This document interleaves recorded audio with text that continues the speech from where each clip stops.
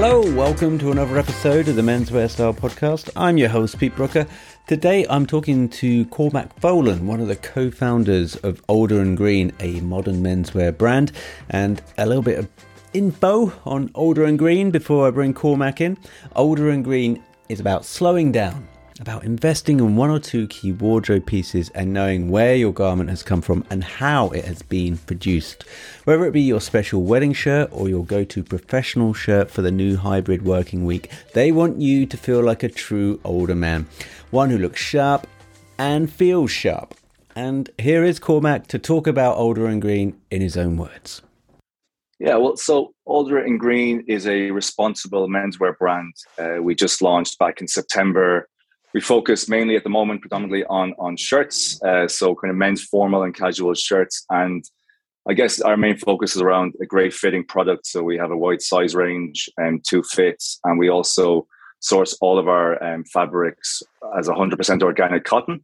And we manufacture as locally as possible. So we have manufacturing out in the EU as well. So yeah, we just launched in September and we just launched the pop-up as well. So that's us at the moment, yeah. Great. Well, we'll get into the pop-up shortly, but Cormac, maybe we can talk about you just before you launched Alder and Green. So maybe tell us a little bit about your history and the skills that you brought into this project. Oh, okay. Where do I start? So, in a pub, on a napkin, usual stuff.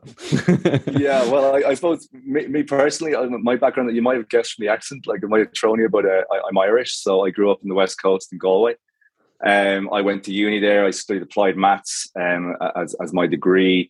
I then spent about 4 or 5 years rowing on the Irish national team, and that kind of, I suppose, culminated with me competing in the Beijing Olympics. And then after that, I had to join the real world, sadly, I get a real job, and the real world kicked me in the arse, so I had to go, and I joined. I got really lucky, and I joined a great kind of really fast growing gambling business that everyone will probably know called Paddy Power. I spent about 5 years there working across digital marketing, in particular kind of social media, kind of at a really time when that was growing massively in a brand that had, huge budgets to spend and invest. So I learned an awful lot and met some great people. I then moved to the UK. I moved to London in 2015 and I started working with a menswear brand here. And I guess for the last 5 or 6 years, I kind of moved through from digital marketing to become e-commerce director there, and kind of ended up on the board of directors of the last business, managing that menswear brand. And I've had a few detours along the way in hospitality and in gifting and some other retailers. So yeah, a bit of a kind of a what's the word, like convoluted way of getting here. But I guess back in January, me and my co-founder Anthony Procopi, we both worked together previously. He's an expert in manufacturing, or in shirting in particular. He's got a huge wealth of knowledge there, over 20 years in the industry. And we kind of sat down, and I guess we've come through a process last year and through COVID and everything. And we kind of just wanted to reset and just do something we could be really proud of from the ground up. And I guess we balance each other out very well, I think, in that I kind of come from an e-commerce background, digital marketing, kind of more tech side of it. And Ants is very product focused, and he's an absolute expert, as I mentioned. So we kind of were able to use both those skills and very clearly draw a line down the middle of who takes responsibility over what. And started in January, and then like a good pregnancy, we popped out in September, over 9 months, and we just went live. So yeah, that's the kind of journey we've been on. Nice. And has menswear always been in the back of your mind, even when you're rowing, or maybe in your younger days? Is it something that you've always gravitated towards, or did you just see a good opportunity on the digital side of a very good product? It's a good question. I guess yes and no. Like it's always been something I've been interested in, but it wouldn't have been, say, kind of my main focus. Like I'd be lying. Obviously, I was working for a gambling brand for a while, but I guess after I moved here and moved into it, it was something that I really liked. I kind of resonated with me a lot, and I guess I wouldn't be, very fashion led, but I'd be kind of much more focused towards kind of style and fit and that more classic sort of a look. You can see, Oxfords and kind of classic twills and that side of it. So yeah, that's, I guess, been the focus. And I guess with Ants, what we had there and when we spoke was that we felt that in the market, in that sort of more formal side of it, it wasn't being represented. And there was no brands we felt really doing it from the ground up, doing sustainability, doing responsible manufacturing really well. And we wanted to kind of work towards that, delivering something we could be really proud of, that we felt was the best in the market, and we feel like we've achieved that. How did you raise the capital? It's a question I always ask. I know it's a bit rude. Where did the money come from? But I'm always intrigued. How brands like yours get off the ground. Yeah, no, I've heard you ask it before, and I was waiting for it. But we had looked at a few different options. Well, I guess the balance was, like, what do we have ourselves versus launching kind of that sort of bootstrap mentality versus taking on more investment and being able to invest in kind of, I guess, kind of hitting the ground a bit more, running with a bit more volume. So we kind of ended up somewhere in between. We did a friends and family round, and I guess being a little bit older and long in the tooth, we had a kind of good network of people we could talk to, and people we worked with previously, and family that have put money in. So we've actually been really, really lucky with who've come on board, and we raised enough to be able to kind of, launch a product and not have to compromise, I guess, throughout the kind of production and through the launch phase, and produce a website that we're proud of and a product that we're proud of. And the good thing is, with some of our investors, they're actually specialists in certain areas. So we've got, an SEO expert in one of our investors. We've got digital marketing experts. We've got, kind of angel investor experts who are able to open networks. So yeah, as I said, we've been very lucky with the people who've come on board so far. Yeah.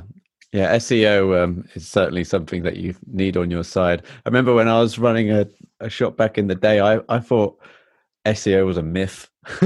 People were telling me it was my job to describe all of the products on this website. So I would always do it quite glibly with tongue in cheek. Oh, these socks look all right. They're not pulling out any trees. There they are for 20 quid.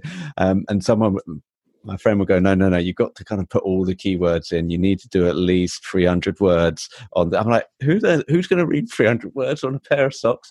But the Google crawler. Oh, Jesus. That's who reads it. The Google crawlers who you have to kind of bow down to. But yeah, you're right. Like, SEO it's a bit of a nightmare for most brands. You really only know about it when it kicks you in the arse. Like, if you're an established brand and you take an SEO hit, you know all about it. So you're kind of living with that, like, in that world where Google can kind of dictate brands, growth or decline in single swoops of algorithm changes. So yeah, it's a murky old world.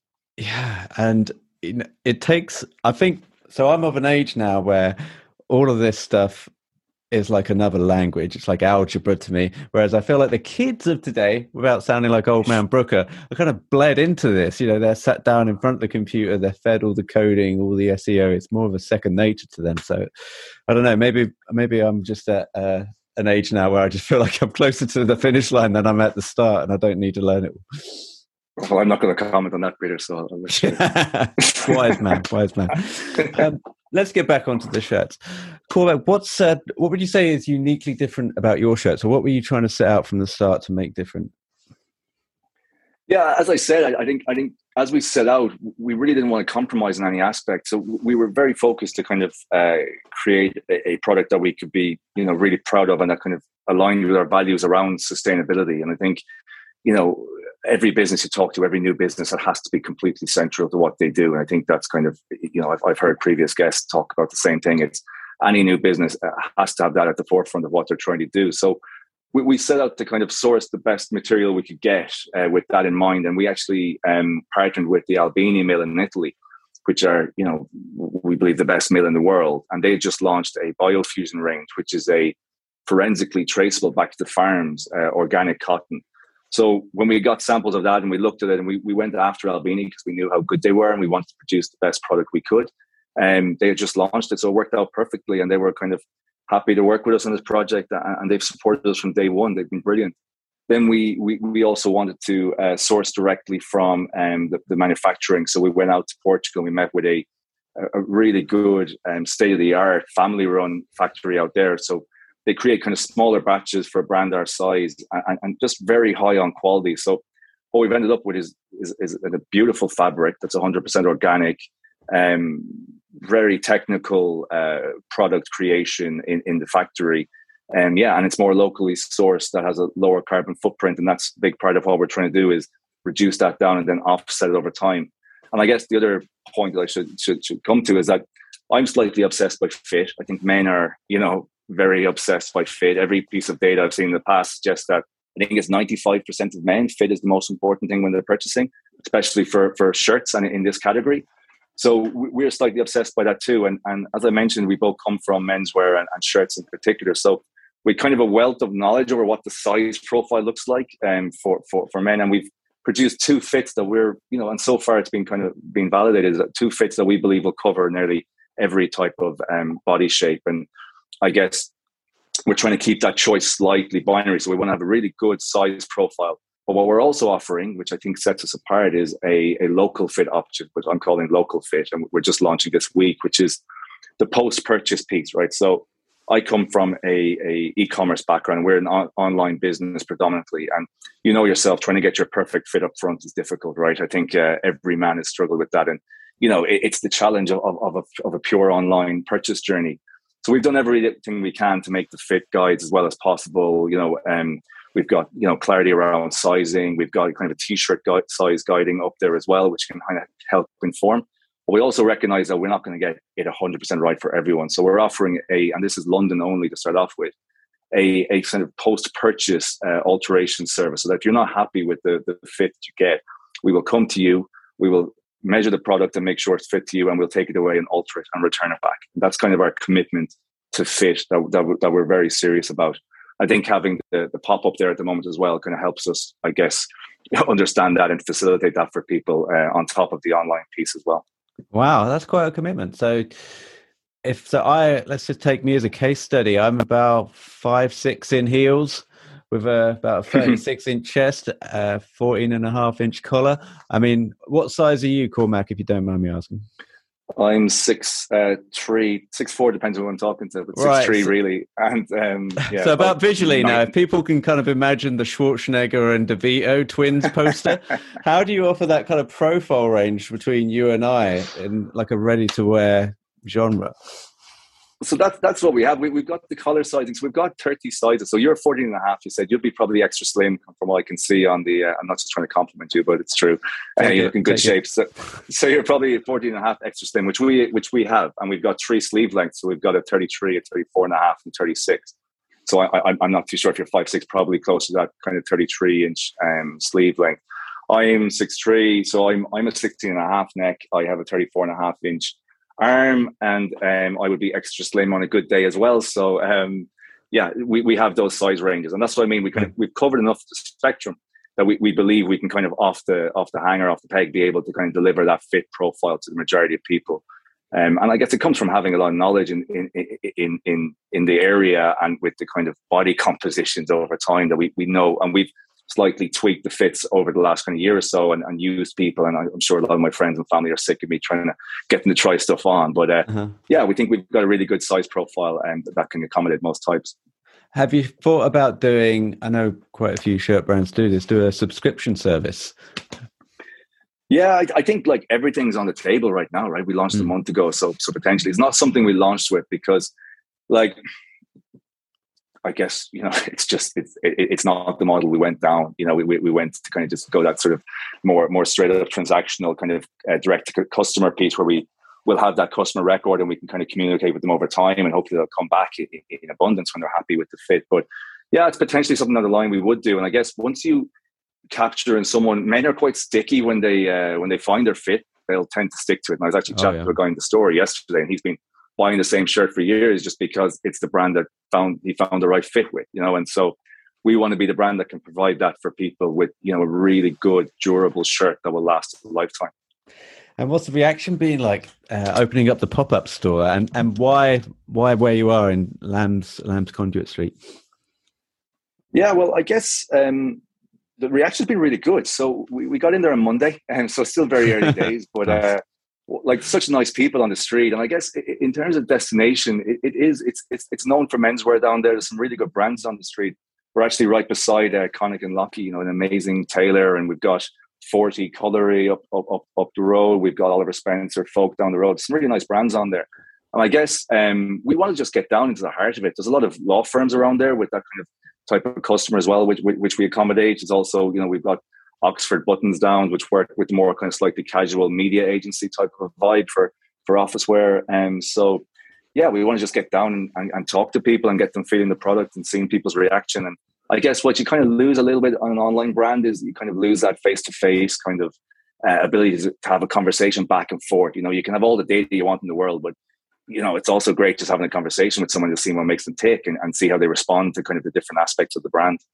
Yeah. Oh, that's really cool. Well, I can't wait to get down there. So like I told you off mic, we're based central. So I think it's near Holborn, right? The closest tube or... That's right. Yeah. Very near Holborn, about 5 minute walk. Yeah. And actually I should say that on the December 4th, there is a kind of street party there. So if you are planning before Christmas, and they just told us about it yesterday, and we're getting involved as well. So there'll be loads of drinks and mince pies, and there's a reindeer apparently walking on the street. So it could be a bit of fun.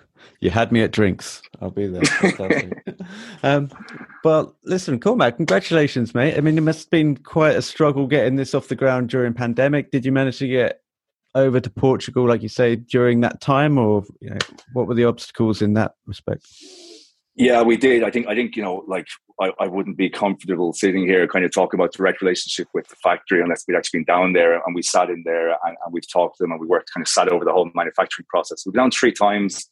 We did go down in the heart of the pandemic around April, and that was fun. Like Ryanair at one stage wouldn't let us on the plane, and they had to kind of ring through with our we had the letter written by the factory to tell them that we were allowed to come through, and they were ringing through to Portugal. So, and then we spent about 1,500 quid in PCR tests just on that trip alone. So it was, it was a bit of a commitment just from a PCR test point of view, but it was worth doing, absolutely worth doing, because it gave us the reassurance coming back, where, just to see it, it's very hard, to kind of, to judge online and cross Zoom, yourself. So actually being down there and meeting the people, we were so confident coming back that we've got the right partner, and it gave us a lot of reassurance. Awesome. Great. Well, yeah, it must feel so good having those relationships in face-to-face, especially in these times where it's just so easy to do what we're doing, which is just kind of doing it over Zoom. But you need to feel the fabric. You need to know how the fudge is packed, I suppose, and have that confidence in the people that you're hoping will deliver for you. Yeah, and I should say as well, all of our packaging is recycled and recyclable, and the bags actually come in potato starch. So, at every point we've kind of gone through, we've tried to kind of make it as sustainable as possible and as kind of, as true to what we're trying to achieve in that respect as well. Nice. I just had a guest on the show that was talking about pop-ups. Sorry to dial back to pop-ups, but is the plan for you to stay in this and then maybe continue the lease, or look for other pop-ups and kind of populate the brand? Have you thought that far ahead yet? Yeah, I have been, actually. It's a funny one because, pop-ups, it's I was saying to somebody the other day, I was like, it actually feels like we're being innovative opening a store. Like it's kind of gone so backwards almost, in that like everything's been so online for the last 2 years. And to be completely honest, at the start, it wasn't like pop-up was always on the plan, but we kind of brought it forward because we felt, like the most important thing right now is actually just getting into customers and feeling things. And it's the best way to do it still, no matter what, right? Yeah. So the plan is, I think it all comes down to kind of the commercials and how things work. But, if we definitely would like to have a physical presence. And Lamb's Conduit Street, now I say this after 4 days, it feels like the right place. So we'll see what happens. But we obviously have Instagram at Alder and Green. So if we ever do change, that'll be where we'll be posting it out there, and it'll be on the website as well. Cool. And you said you're in a bit of a hub of tailors down there. Have you got any thoughts of maybe collaborating with some tailors, or perhaps even going down a bespoke element for shirt makers? I know we're kind of looking down the road here, but what do you think about that? Yeah, like I think right now we're focused on just kind of getting off the ground as we are. I think definitely in terms of partnerships, it's like we're out having a coffee and we get talking. Let's see what happens. But I think right now it's with the batch we produce, we want to just make sure we kind of get that and learn from that, and we kind of move from there and kind of keep our priorities focused on that. And then obviously we can expand the range out over time, and that is the plan. And the other thing I should say, it is quite a core range. We kind of just tried to tick what we believe are kind of those sort of core wardrobe essential pieces, your white and blue shirts, Oxford and twills, cutaway button downs. And so we kind of kept it quite tight. That's what allows us to give that breadth of size option. And that's kind of how we're really kind of positioning. So yeah, definitely over time. Right now, I think it's focused on getting feedback and getting the product out there and getting getting on people's backs. And I guess later down the road, we'll get all those weird quirks like cocktail cuffs. We'll have a cocktail cuff range. Are there any kind of weird little like shirt idiosyncrasies that kind of appeal to you, where you look at a thing and go, "Oh, actually, that looks pretty cool. I'm going to have to get up a range and do a limited run on these"? Like, to be completely honest, not really. Like, it is like a very classic, well-constructed shirt. I think one thing we have done, and it's a very slight branding piece, but we have kind of a green trim on the collar. It's something I know in the past that I kind of always liked as well, some kind of little detail. So we also recognize with formal shirts, you don't only stick in branding on the front, right, or making it very kind of in your face. But what we decided and what we settled on was a very subtle green lining on the inside of the collar and the inside of the sleeve. And it's kind of a little nod to the kind of the green nature of the brand and of what we're doing, but also for for that customer when they do lift it off the hanger, they kind of recognize what's gone into it. And that's kind of our little branding signature that we put in there as well on every shirt. Nice. Cormac, do you look at shirts in films at all now? I mean, I kind of think your head and your feet are firmly in shirt world. So do you, when you see a film nowadays, you kind of taken out of the movie all of a sudden and think, crikey, he looks pretty damn good in that shirt. Yeah, well, I went to the Bond movie recently, and he looks pretty good in most things, so he definitely wears a white shirt very well. And I think actually, like to that point, nearly everyone I pass in the street, I'm looking at what it is and what that is, what the style is and where they are and trying to piece all that bit together. So yeah, you kind of never really switch off once you get into something like this because it is a product that people wear a lot, and I think it's gone through a very, over the last 12 months, last 2 years, it's obviously the shirt, it's been such a kind of roller coaster, right? So I think, I know myself getting back out there to putting the shirt back on, I felt kind of good about things. I felt kind of smart again. I kind of moved out of my V-necks and trackies and kind of actually put on a pair of chinos and shirt. And actually, there was something kind of nice and kind of novel about that, getting out there and feeling smart again. So I think we definitely crossed that bridge. And I think the new office world where people are kind of hybrid and 2 or 3 days in there, I think it very much works for what we're trying to achieve, which is that sort of less is more. You invest in those key pieces for those days that you might be in the office or you're going to an occasion or a special night out. But it's not about just buying reams and reams and reams of product that kind of lower quality that just won't last. So we're very much about that kind of less is more sort of ethos. Yeah, definitely. Well, Cormac, I guess it was a little remiss of me not to wear a shirt for our call today. You'll have to forgive me. I literally got off the Peloton and just jumped on. I won't judge. I won't judge, Peter. So if you pop down to the store, we'll sort you out. Yeah. All right. Well, I'll have to remedy that. Brilliant. Cormac, thanks for coming on. Alder and Green, the place to visit online. Check out how SEO is done, but also the great products and the shirts there. But also down Lamb's Conduit Street, like we say, closest tube, probably Russell Square, maybe Holborn. Anyway, all the information on the website, and give the social a shout out once more. Where can people find you on Instagram, Cormac? Yeah, Alder and Green, at Alder and Green, ALDERANDGREEN. Great, and we'll put all the links over on the show notes over at Menswear Style. But in the meantime, thanks, Cormac. Thanks for jumping on. Yeah, thanks a million. Have a good one. You've been listening to the Menswear Style podcast. Be sure to head over to menswearstyle.co.uk for more menswear content and email info@menswearstyle.co.uk if you would like to be a future guest on the show. Finally, please help support the show by leaving a review on iTunes or wherever you're listening to this podcast. Until next time.